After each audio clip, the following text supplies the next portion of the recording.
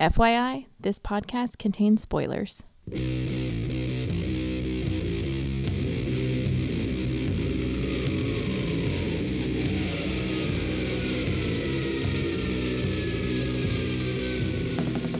Hey everybody, welcome to episode 194 of the podcast that goes snicked. I'm your host, Jason. The best there is at what I do, Venable. And I'm joined by Flashback co-host extraordinaire, Cameron, but my do-do isn't very nice, Sinclair. Classic. And we are here for a fake anniversary show. 4 years of the podcast was almost exactly a month ago.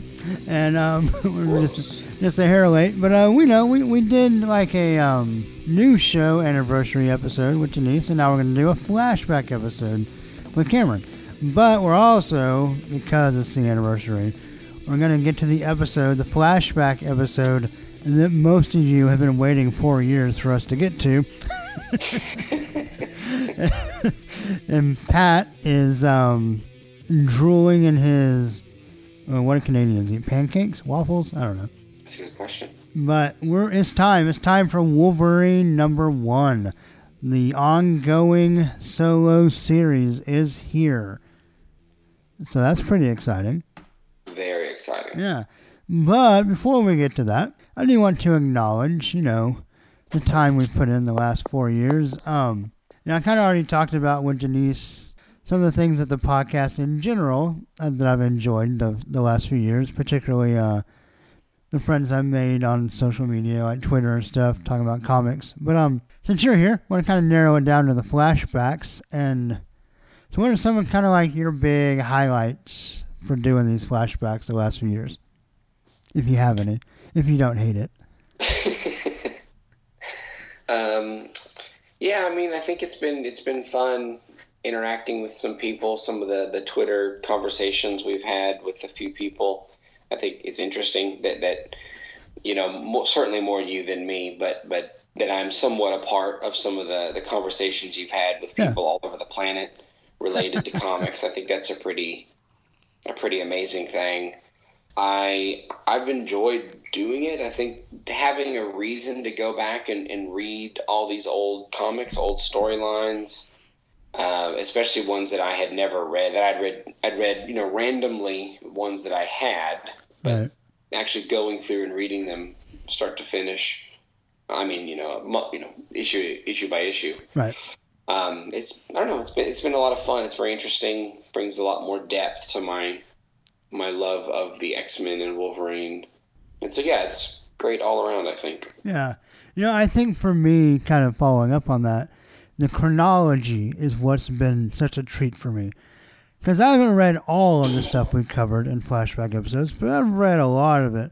But I read it as I got it, whether it was the time it came out or a back issue I went back and got. I would just kind of read it, then file it away. And this is my first time to kind of read and go through Wolverine's history in order like I was reading it new. And it's been really cool and rewarding for me as one of my favorite characters to see how he actually evolved as if it was a new reader. Like seeing like where he started and where he's gone, and how some changes were pretty big, but some were really kind of just gradually and not really changed at all. But it's just been really interesting to see his evolution as a character over these 14 years of comics we've covered now. It's been really fun to see it in order and not just in kind of random chunks. So I've really enjoyed doing that. That's probably been my favorite part. Yeah, I think so too. It's always good to have an excuse to do stuff like this.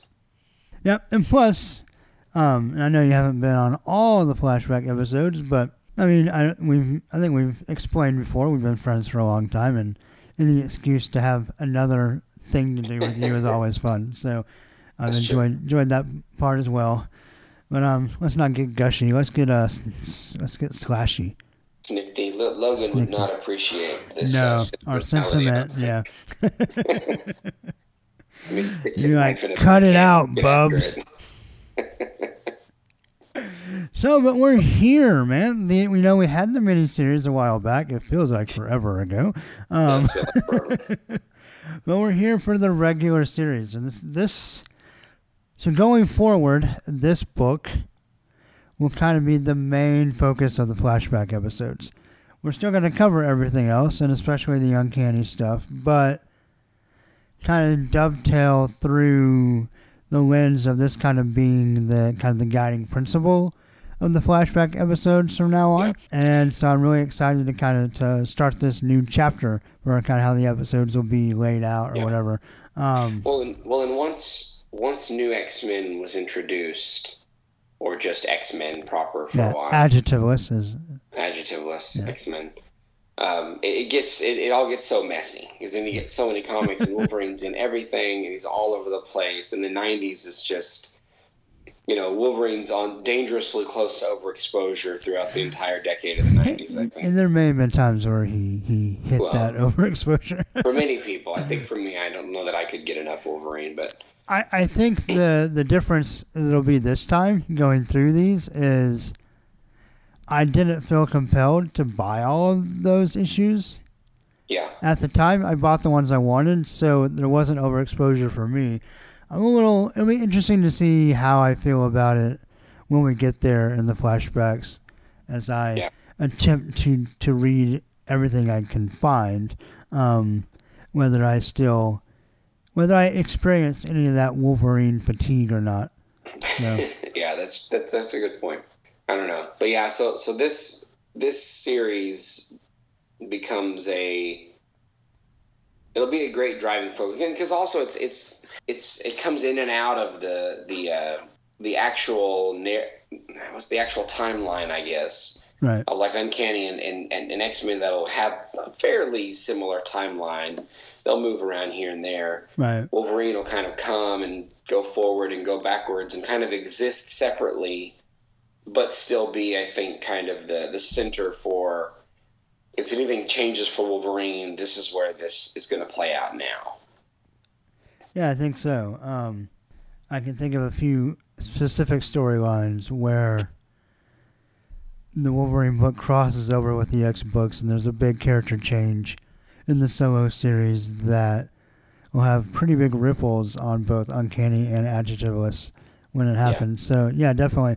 And it'll also be really fun for me. A little confession as the chairman, I guess, of the podcast that goes snicked. When I started the show, I made it my mission to fill in my gaps for this series. So, before I started the podcast, I had 1 through 6 of this series, and I didn't have anything else until like 34, 35, I don't remember exactly. And I didn't read them when I got them. I filled them in because I knew I was going to get to them eventually on the show. So there's going to be a few chunks of the solo series that'll be first-time reads for me.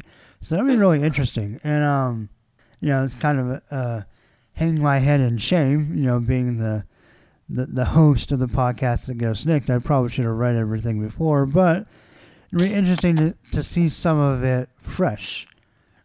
So, and see. And, one thing about the Wolverine series that in my memory, it's a very up and down series. Yeah. We will see how that plays out to, almost 40-year-old Jason, but, my memory is that it was a roller coaster of quality. So we will see. We'll see how that goes. But, that's my memory as well. Yeah. I'll say this: the first time when I got out of comics, as I started driving and started doing other stuff, and comics kind of slowly went away until by the time I got to college, I quit reading and didn't really pick up again until after college. But Wolverine was one of the first books I dropped. Even though I love the character, the book felt so inconsistent to me at that time. That I was like, okay, well, I'd rather read the X-Men, and if I'm only going to buy 2 or 3 comics, I'll do those instead. So, anyway, all of that to say, I'm kind of excited to see how this book feels in order to me now, and I'm pretty stoked. Yeah, me too. I feel the same. But we can't get to all that until we get through number 1. Number 1. Number 1 on the cover, and we'll talk about it in a second, but it says, "At Last," in his own monthly series. So this is Sword Quest. This is written by Chris Claremont, penciled by John Buscema, inked by Al Williamson, letters by Tom Orzechowski, and colors by Glynis Oliver. And other than the inker, we don't have Klaus Janson on this issue. We have Al Williamson. But the rest of this team is exactly the same as the first 10 issues of Marvel Comics Presents, where we talked about Wolverine going to Madripoor and kind of his first story there. Right. So I think this is definitely kind of a direct continuation of that story. Yeah. And it definitely plays into similar locale, similar themes. Not in this arc, but in the next arc, some of the same characters will show up. So, actually, no, some of them show up in issue 2 and 3. So, yeah, so I definitely feel like Marvel Comics Presents was kind of a launch pad to kind of kick into the solo series, and now we're going to follow up on that story of Wolverine kind of running around by himself in Southeast Asia. So, yeah, so the cover, a classic cover by John Buscema, is Wolverine in front of a full moon, his new black costume in tatters on top of a pile of bodies. To me, this is like the cover that finally delivers on the promise of Wolverine. Yeah. Like to me, like in comics is a show me, don't tell me medium, right? Yeah. To me, for almost 14 years, we've been told that Wolverine is a super violent, borderline psychotic, berserker, barely keeps the animal in check, rageaholic, whatever. And we've definitely had 14 years of some bad attitude. And we haven't really had like the mass violence, the murder, whatever. And so now, what they've been telling us about, this cover is like they're finally showing us. So like, are we going to get that in the comic finally? And I think we kind of do. And we'll talk about that as we go through it. But to me, that was kind of the exciting part about this cover, is because it's like, oh, we're finally going to see like this version of Wolverine that they've been talking about. Now we're going to see it. Yeah, and I think especially Junior High Cameron, this is kind of even though I didn't buy this book new at the time, but just at that era, that age, when I first really got into Wolverine and these comics, I mean, this is what I was looking for, right?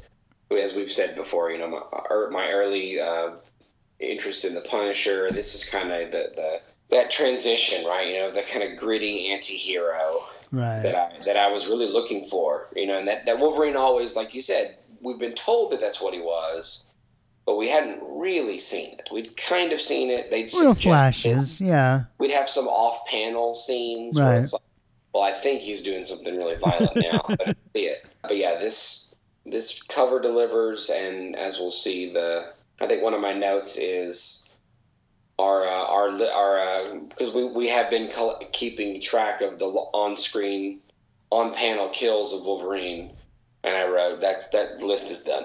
Yeah.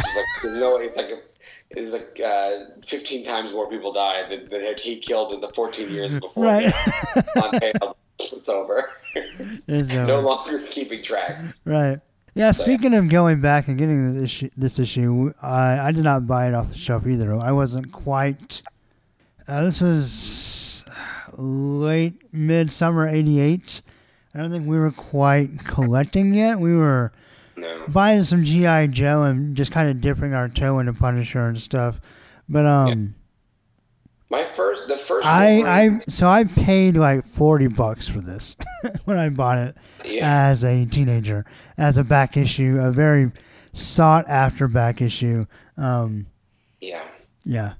So I don't think it's worth that anymore, but probably not. I think I was looking at mine today, and I think the first one that I have that I bought new is in the 49, and then I have some that I bought later. So I think I have up, into the mid 30s up is what I have. Yeah, that's kind of what I had too. But I think I remember that number 50 that looks like a file card kind of with Yes, the scratches, and I think that's one of the first the cutout cover that I bought like new. Yeah. And so it was pretty deep into the series, I guess, before I really started buying Wolverine solo books. Yeah, well, I read him in X-Men for a while before I ever got around to checking out the solo series. And some of that was without internet. I mean, I would see it, but I didn't really I don't know. I wasn't overly aware that he even necessarily had like a series that came out every month. And it was so popular, it wasn't always... I don't know if I could have or not. I never asked. I didn't have a subscription service when I was a teenager. I just went. I rode my bike up to the shop, or I went with your aunt when she took us to Awesome. And I just kind of scrounged around and found what was on the shelf. Like, it wasn't like I had the Punishers pulled out or whatever. It's just whatever we found or got. And so I want to say I don't remember seeing a lot of Wolverine on the shelf, probably because it had already been sold. Yeah, I guess comic shops did that back then, but I don't remember ever. I mean, I remember that you could subscribe through the comic from Marvel itself, and they would mail it to you. But I never did that. And I assume comic shops did this, but I didn't know as a kid. Yeah, and so I got a car where I could regularly go myself. But as you mentioned earlier in our storyline, once I got a car, other things started happening, and so we got less committed to the comic book reading. Right. Yeah, I think Rama Llama was the first time I ever started using a subscription service. Yeah, I missed that place. I'm pretty sure they went out of business because they bagged and boarded every comic. I think they were too good. They gave you too much. But it was so great. Too big of a discount. But yeah, that was a great shop. Maybe not the best business model, but yeah. True. So anyway, do you love this cover as much as I do? I do. This is we cross into kind of the Wolfman Wolverine almost. A little bit, yeah. Buscema does that. Yeah. But it's a great cover.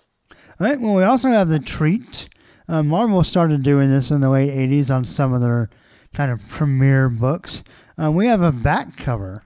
Yeah. We have a John Byrne kind of black and white split background, and Wolverine in his old costume, smoking a little cigarette, kind of standing in the background. And it was really fun to see John Byrne return to the character, even if just for a back cover. But I thought it looked really great too. Yeah, I liked it a lot. The way he plays with the costume, where the dark brown parts are black, and then he kind of fades that into the black background. Yeah. Particularly his right hand in the black section, his glove is blacked out, and you just see the claws. Looks really cool. Yeah, it's very cool. Plus, I mean, John Byrne. Enough said. And John Byrne. Yeah. Still with the little cigarillo cigarette. Yeah. He hadn't got the memo that we're shifting to cigar. Yeah. But yeah, it's definitely badass. Sweet. All right, well, so we start off in Talembang, a small out-of-the-way island in the heart of the Indonesian archipelago. Archipelago? Archipelago? I don't know. And we have Captain... What's up? I was saying we opened with a big fat guy getting kicked right in the chest. Yeah, Captain Fatso, the pirate, as he's called, is being kicked by an airline pilot who doesn't appreciate being kidnapped.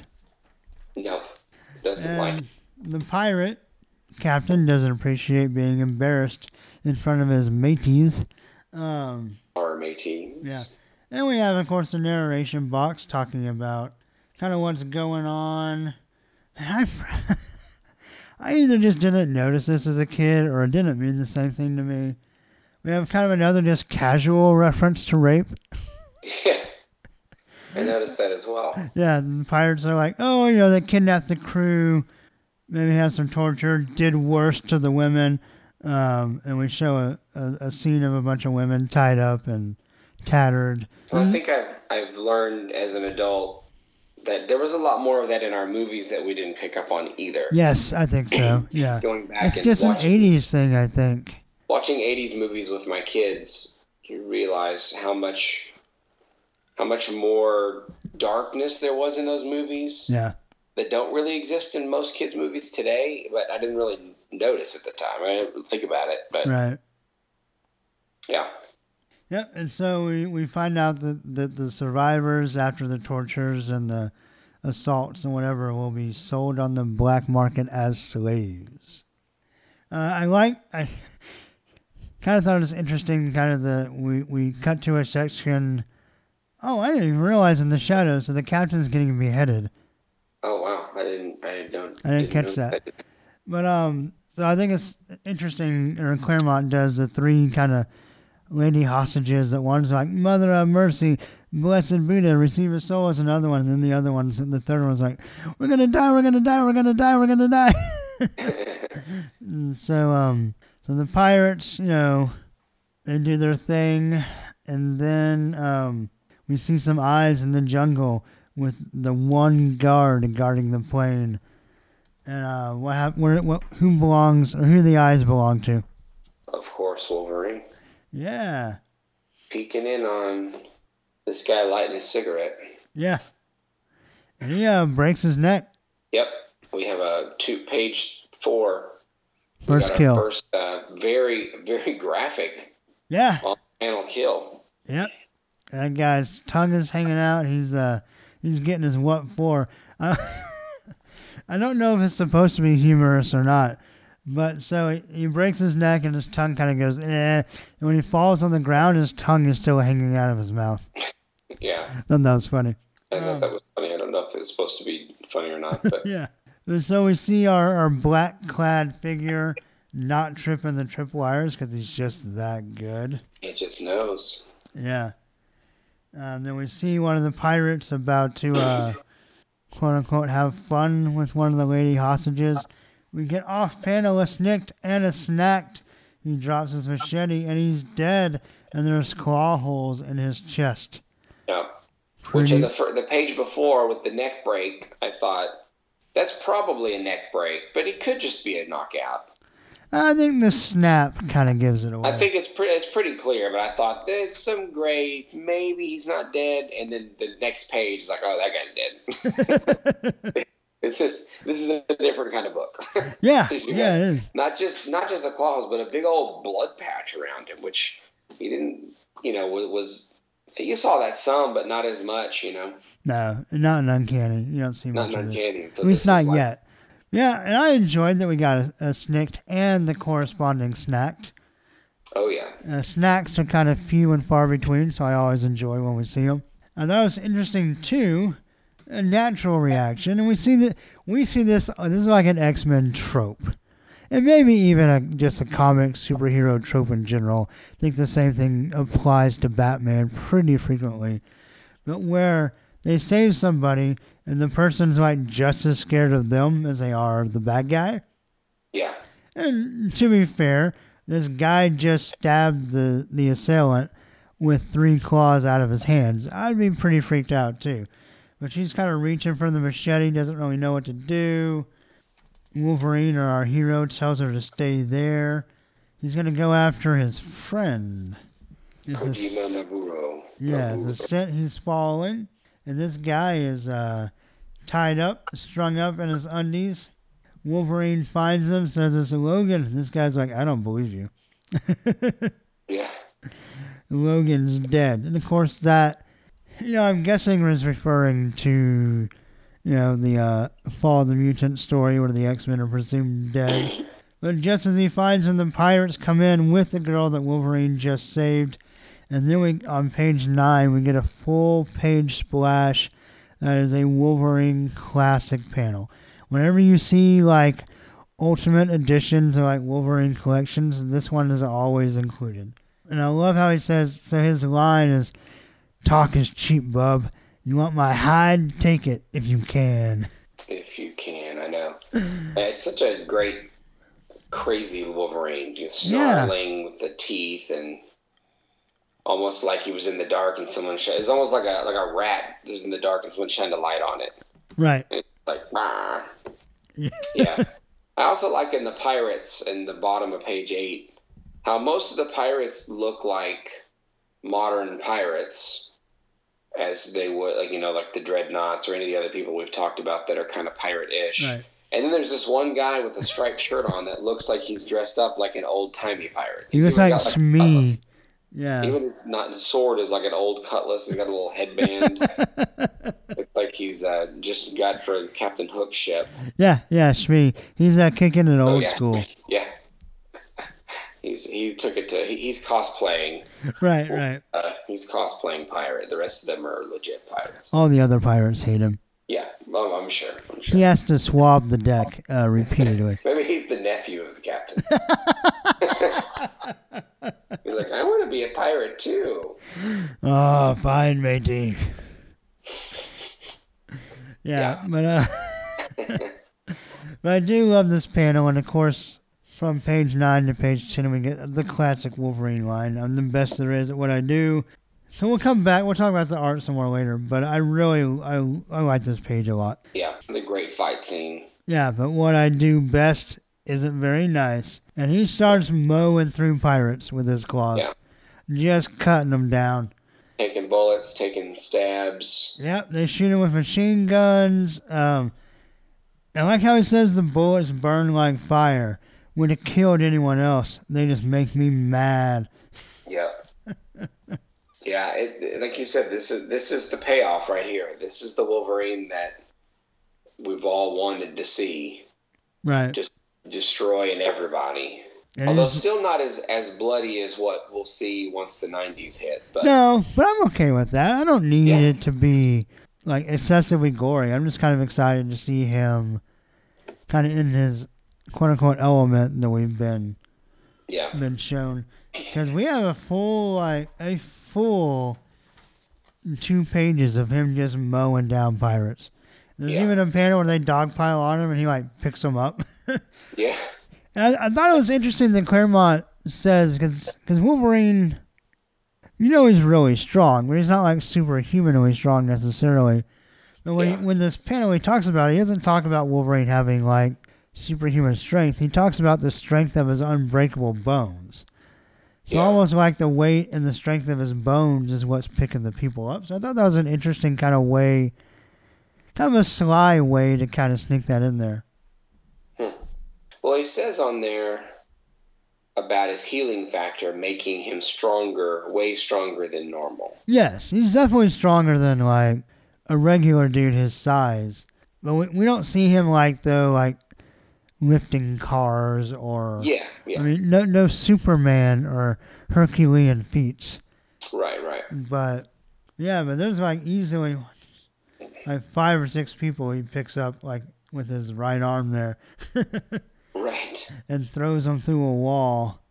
I like that too. I like the way I liked how, and it's the first issue of the series, I enjoyed how they kind of laid it out.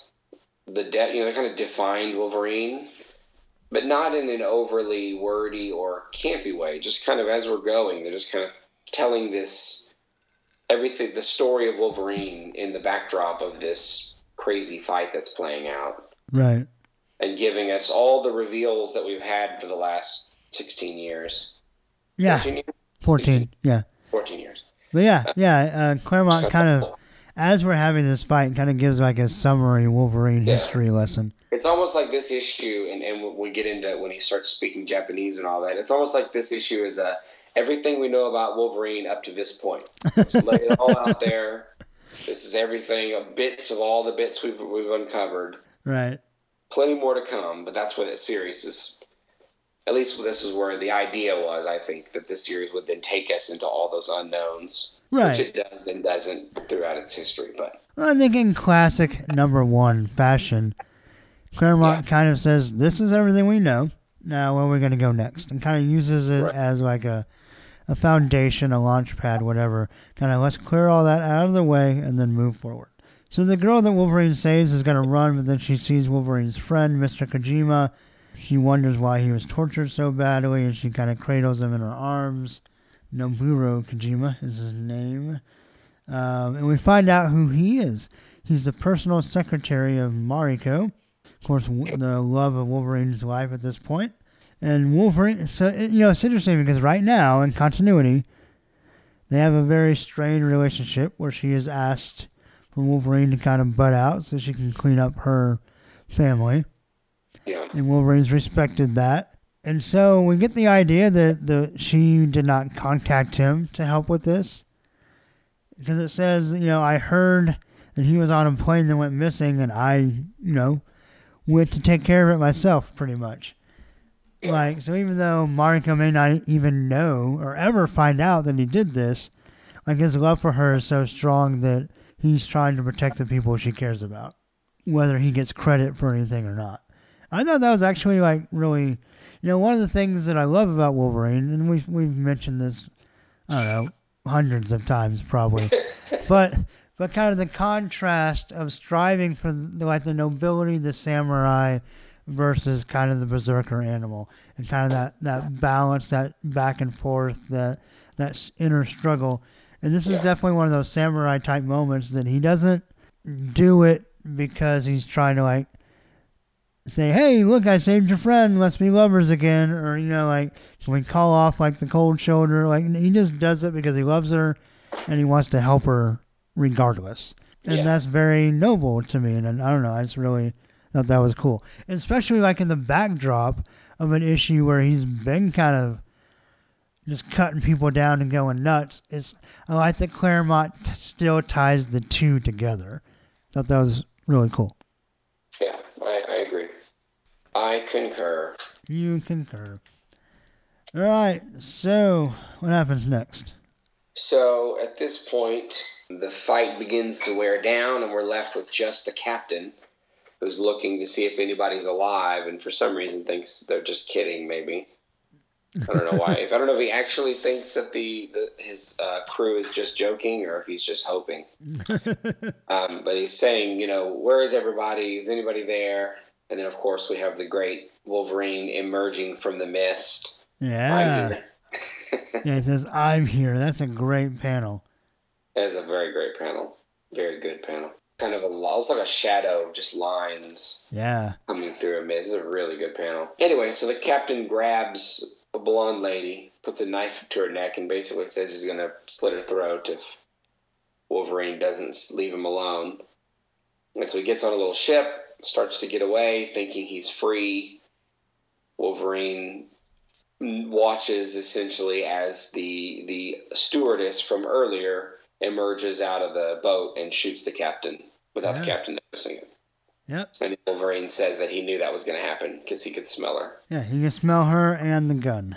And the gun, yeah. Yeah. And so he knew that guy wasn't going to get away. So from there, we have a little bit more where Wolverine tries to talk with Noboru to figure out what exactly the issue is. Noboru reveals that this cult of the Black Blade is trying to get the Muramasa sword.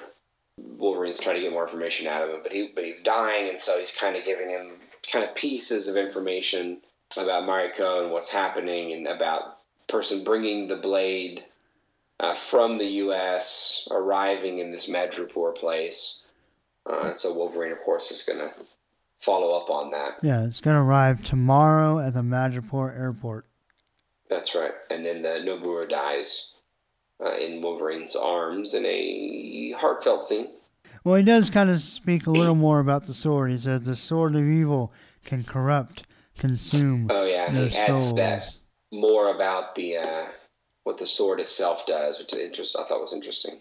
As Wolverine kind of covers his I don't know, friend with the sheet, he says at Hotel Mariko that he died an honorable death. Yes, a true samurai. Yep. So we cut to the airport. Yeah, with a headline in the newspaper about the plane that was hijacked. Yeah. Kind of tying it all together. And it says the survivors owe lives to Mystery Savior, which we, of course, know is Wolverine. Yeah. And so Wolverine is thinking about this as he's watching. We get a little bit of history of the cult. The what do I call it? The cult of the Black Blade. Cult of the Black. That's right. Cult of the Black Blade. About how they had been around for a long time, emerged in the 1920s, and that the U.S. thought it had destroyed them after World War II, but didn't work, apparently, because they're still there. And so we have Lindsay McCobb getting off the plane, who's the actress that the X-Men had stayed with in San Francisco. Yes. She was roommates with, what's her name? Jessica Drew. Previously known as Spider-Woman, though at this point in continuity, she is supposedly powerless. Oh, yeah, that's right. So she's touristing through Madripoor. She says she is, anyway. Right. And so the Wolverine's following her. Turns out the Cult of the Black Hand is following her. The Cult of the Black Blade is following her. And so, but Wolverine slashes their tires, and so they can't follow her, actually. Yeah. So what do you think of Wolverine's, almost like private eye method here? It looks like basically he's just standing in the airport trying to figure out who has the sword. Yeah. And he says, I'm watching the people, but more importantly, watching who watches them. Yeah. And so when McCabe walks by, some guys in suits start following her. He's like, oh, that's the ticket. Yeah. Yeah. I think it's funny. He looks like he just walked out of the Rockford Files, because he looks like kind of got old man clothes on, but I mean, it's not necessarily old man for the 80s, but he's got an eye patch, an old hat. Pretty funny. Yeah. Of course, he's afraid that she's going to recognize him. Yeah, but she doesn't for whatever reason. He says, I've changed a lot since we saw her last. Sure. I'm not really sure what he means by that. He put on an eye patch. Yeah. So, but she doesn't recognize him, at least not yet. And so she gets to a big hotel, very fancy hotel. They introduce the idea of Madripoor being deeply divided between the super rich and the super poor. Right. And as she gets into the hotel room, there's two fancy people waiting for her, and the bellhop shoves her. So real fast before we get too far, I do want to mention when Wolverine slashed the tire, we had like a real fast snacked as he popped his claws in and out of the tire at lightning speed. Yeah, I like that. Very cool. But yeah, so then they start dumping her clothes out because they're looking for the sword, but she doesn't have the sword, and so Wolverine kicks the door open and destroys the door. That's a hell of a kick. The door explodes into pieces with this cook, and he says, "Pardon me, all to blazes," which I thought was funny. Yeah. kind of a weird expression, but okay. Right. But he beats the crap out of the bellhop and uses the bellhop to beat the crap out of the dude in the suit. And then the lady in green puts the gun on Wolverine, and he says, I could easily take care of her, but I don't want to reveal my claws, because he doesn't want to be recognized. And so he kind of lets her have the drop on him. Right. How about that Wolverine face on the bottom of page 29? It's an old man face right there. Yeah. He looks like John Lemon. Who am I thinking of? Jack Lemmon, maybe. Jack Lemmon is the character on 30 Rock. Oh.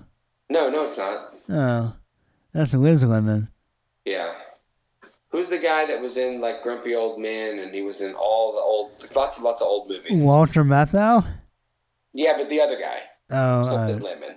Yeah, I think it's Jack. I don't remember. But I'm thinking of Walter Matthau anyway. That's what he looks. That's what he looks like right there. Yeah. That's right. He looked like Jimmy Carter in an earlier panel. But I figured we talk about art later. I figured. But yeah, and then McCabe drops a base on that lady's head. So. A lamp. Yeah. I mean, the lamp. Yeah. And so she doesn't recognize Wolverine. She recognizes Wolverine from the airport that he bumped her, but she still doesn't recognize him as Wolverine. That's a little suspicious, so she picks up the gun and turns it on him. And so she basically ends up giving up the idea that she spoke to who did she say she spoke to? She spoke to Noburo. Oh, yeah, it was Noburo. Yeah. But Wolverine's like, oh, it wasn't him. He's dead on an island. Yeah, that it's a faker. He had died a week ago, which is, I guess, the earlier. So now we know this is a week later. Right. And she says that they spoke to him yesterday, and that her partner, who has the sword, is going to meet him. Right. And so Wolverine says, which means she could well be on her way to her own funeral. Yeah, and that thought is worthy of a cigar. That's right. Lights it up. Next, the Black Blade. Black Blade. Yeah, all right. So, what do you think of the art? I really like Buscema a lot, except there are just randomly, I do not like the way he draws Wolverine's face. Yeah. We talked about the same thing with when me and John Wilson did the Marvel Comics Presents story. Yeah. There's just random times where I feel like who else have we talked about that did that? Yeah, there's been one or two other artists that have been the same way. They'll be really good and just suddenly, like out of nowhere, have an awful panel. There's been a couple where it's like they're not the face. They just in general don't draw his face very good. Right. But Buscema, it's like there are several where it's great. Yeah. And then there are several where he looks like a chimpanzee. Or, like I mentioned, he looked like Jimmy Carter in one of them. And then the other one where he looks like Walter Matthau. Just strange faces that he... But I don't notice it with any of the other characters. Everybody else's face looks, to me, I think, looks pretty consistent throughout the comic. Well, but no one else really runs through the whole issue. Well, that's true. So, but even like the Captain, for example, he's in quite a few panels. Yeah. But his face looks pretty much the same. Yeah. Lindsay McCabe's face pretty much the same, running through the panels she's in. True. But yeah, I don't know. I mean, obviously Wolverine's in there a lot more, but it's interesting how there are panels where his face is so different. Yeah, it definitely looks like it's like they had to recast an actor like halfway through the issue. Yeah, except only periodically. It's like they had drawn pages 4, 9, and 15 already.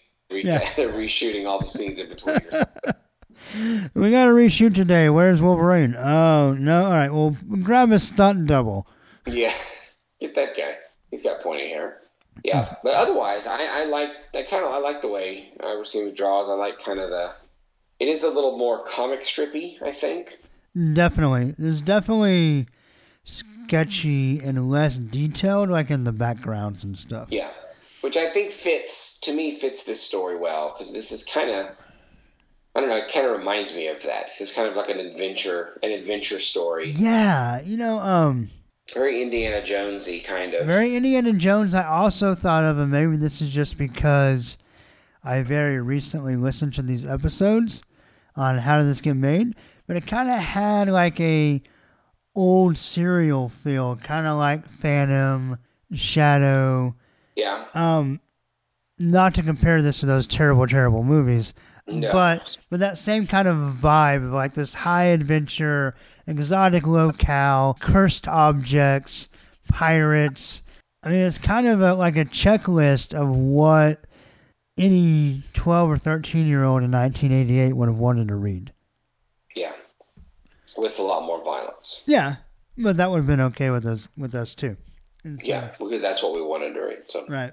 Yeah, I agree. And it fits well. And because this story it's kind of timeless in that this could, like I was thinking about this could just as easily be a flashback of Wolverine back in the 40s or back in the 50s doing pretty much the same, other than like the airport obviously is all modern looking, but yeah. The story, the tracking down the sword, the fighting the pirates, it's all very just could exist at any time. And so yeah, I like kind of the older art. Older is not the right word, but kind of the sketchier art, I guess, is the way you described it. Yeah. What do you think of the colors? I felt like in the pirate part, I enjoyed the colors a lot. Yeah. And then in the last part, they got oddly brighter, I thought. Which I guess because they're now, and it's not night, and they're at the airport in the fancy hotel. Right, and then the nice part of Madripoor, so And I think fine. it's mostly just because McCabe's sweater, her yellow sweater, is so bright that it really sets off everything else and looks so yellow and so bright. Right. And so canary-ish. Yeah.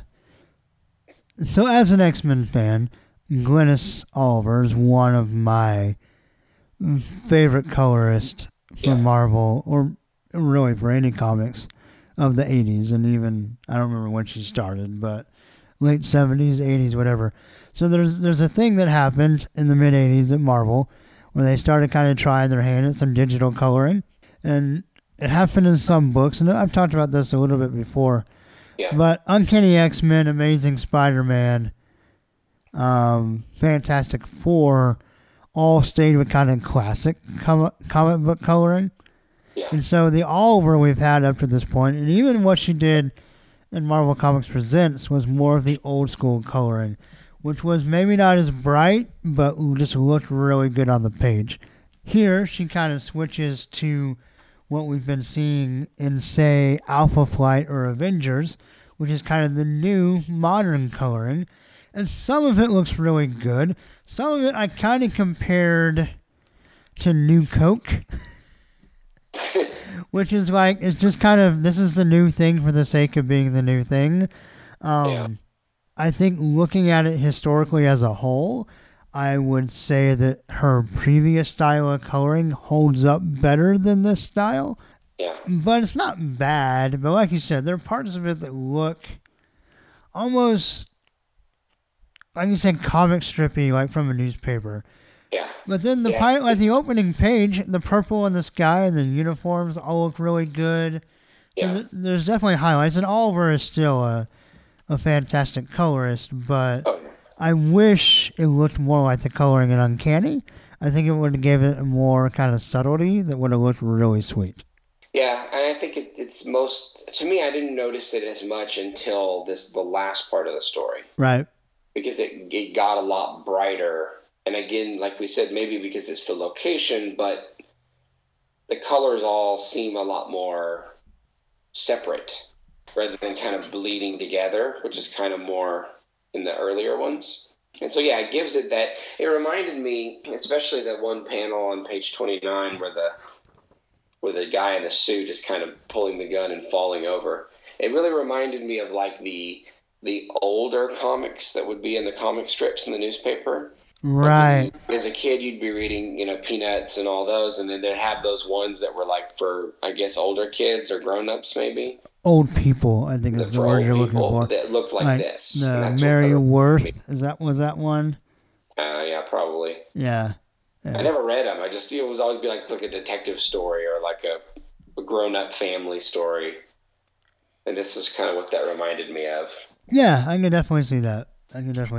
But not bad, just not as good, I think. Yeah. All right. Well, what else? What else you want to talk about?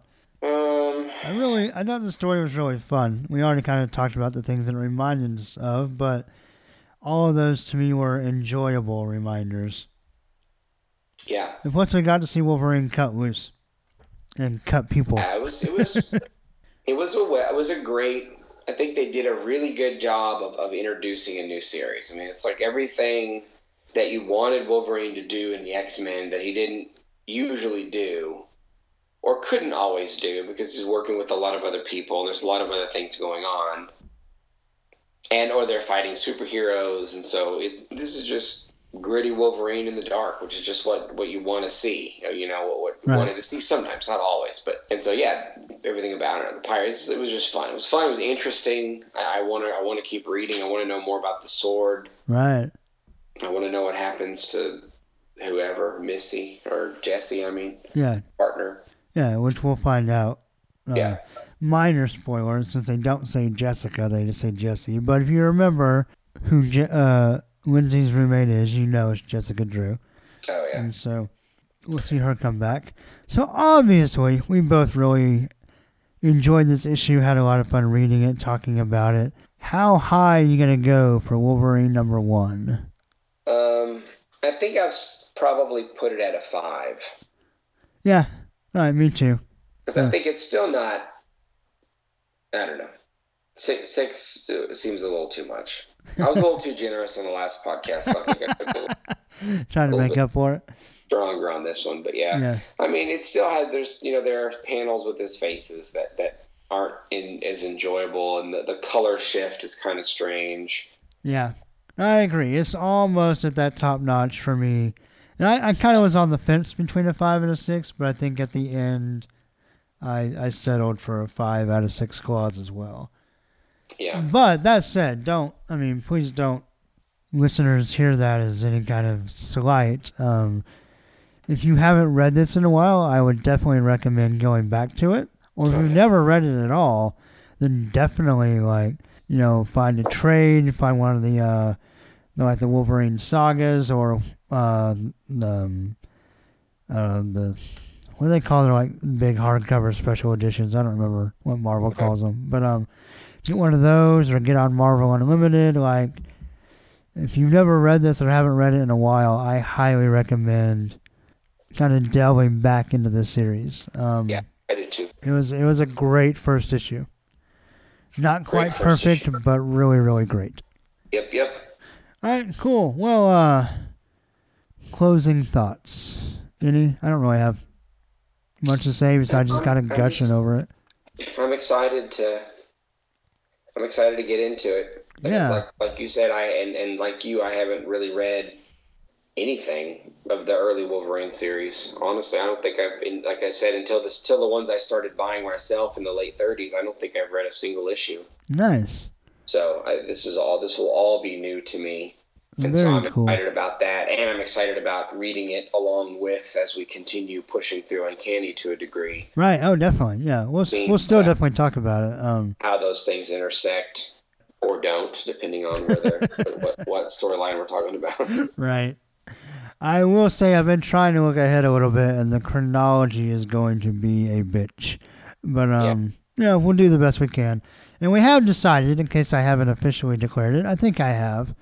But we are going to approach the flashbacks in more of a story-by-story method instead of trying to, do, a publication month at a time, this part of this story and this part of this story. We'll kind of do arcs together as a whole. So I think it'll be more enjoyable for listeners and probably for us as well. So, cool. Well, all right. Well, next time we will... we'll talk about Wolverine number 2 and number 3. We will finish up this first story arc. I don't know if that'll be the next episode, but it will be the next flashback. So we'll see where that goes. Me and Cameron have to work out some plans on making sure we both have the issues at hand. But I think we came up with a pretty good solution to that situation. So anyway, that'll be what's coming down the pipe. Cameron, where can people find you? You can find me at Twitter, at Cameron Sinclair. Or if you want to take some online history courses, you can find me at Brookhaven College. Yeah, there you go. You should do that. Yeah. I'm personally done with school for a while, but if you're not, then hey. If you're not, or you're just like, hey, I want to take a history class. Yeah. It would be fun. I don't know, really, but... I think it would. I bet it would be great. Yeah, I don't know. It doesn't matter. That sounded a lot more patronizing than I meant to.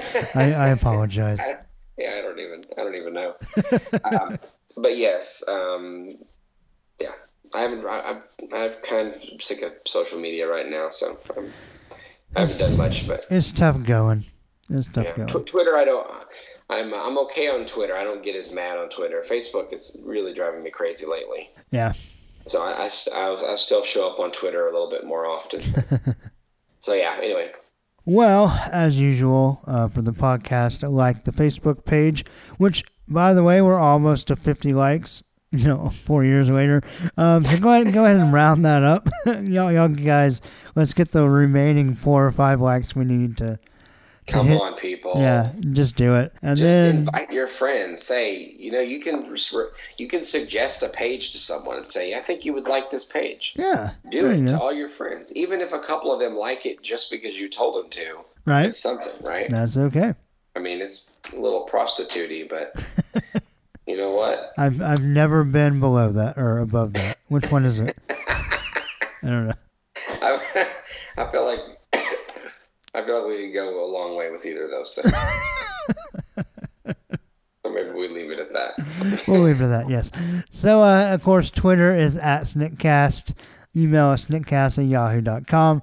Show notes and stuff are at snickcast.podbean.com. So I want to thank Cameron, obviously, for doing this episode, as usual, but also all the flashbacks, going all the way back to episode number 10, when we covered Wolverine's first appearance. Thank you so much for doing these with me. It's been a real treat kind of talking about comics with my best friend, and I hope, and I feel like, we have not a large listenership, but a steady listenership. So I feel like at least a handful of you are really enjoying our banter and our kind of the way we talk about comics with each other. So I hope that continues. At least they pretend they do and keep downloading. So. Right. Yeah. Or you're all robots. I don't know. But anyway, as we kind of, I joke that we kind of missed the anniversary, but just looking back, I've really enjoyed the show, and so just thank you, Cameron, for doing it with me. Definitely. Thank you for including me, especially after my podcast went defunct. It's been nice to keep my toe in the podcast world through Wolverine. There you go. So, we're going to leave it at that before the bourbon makes me too mushy. And we will see you guys next time. So thanks for listening. Thank you to, I'll give a special shout out to Pat. He's been really waiting along. I know a lot of listeners have been waiting for this episode, for this issue.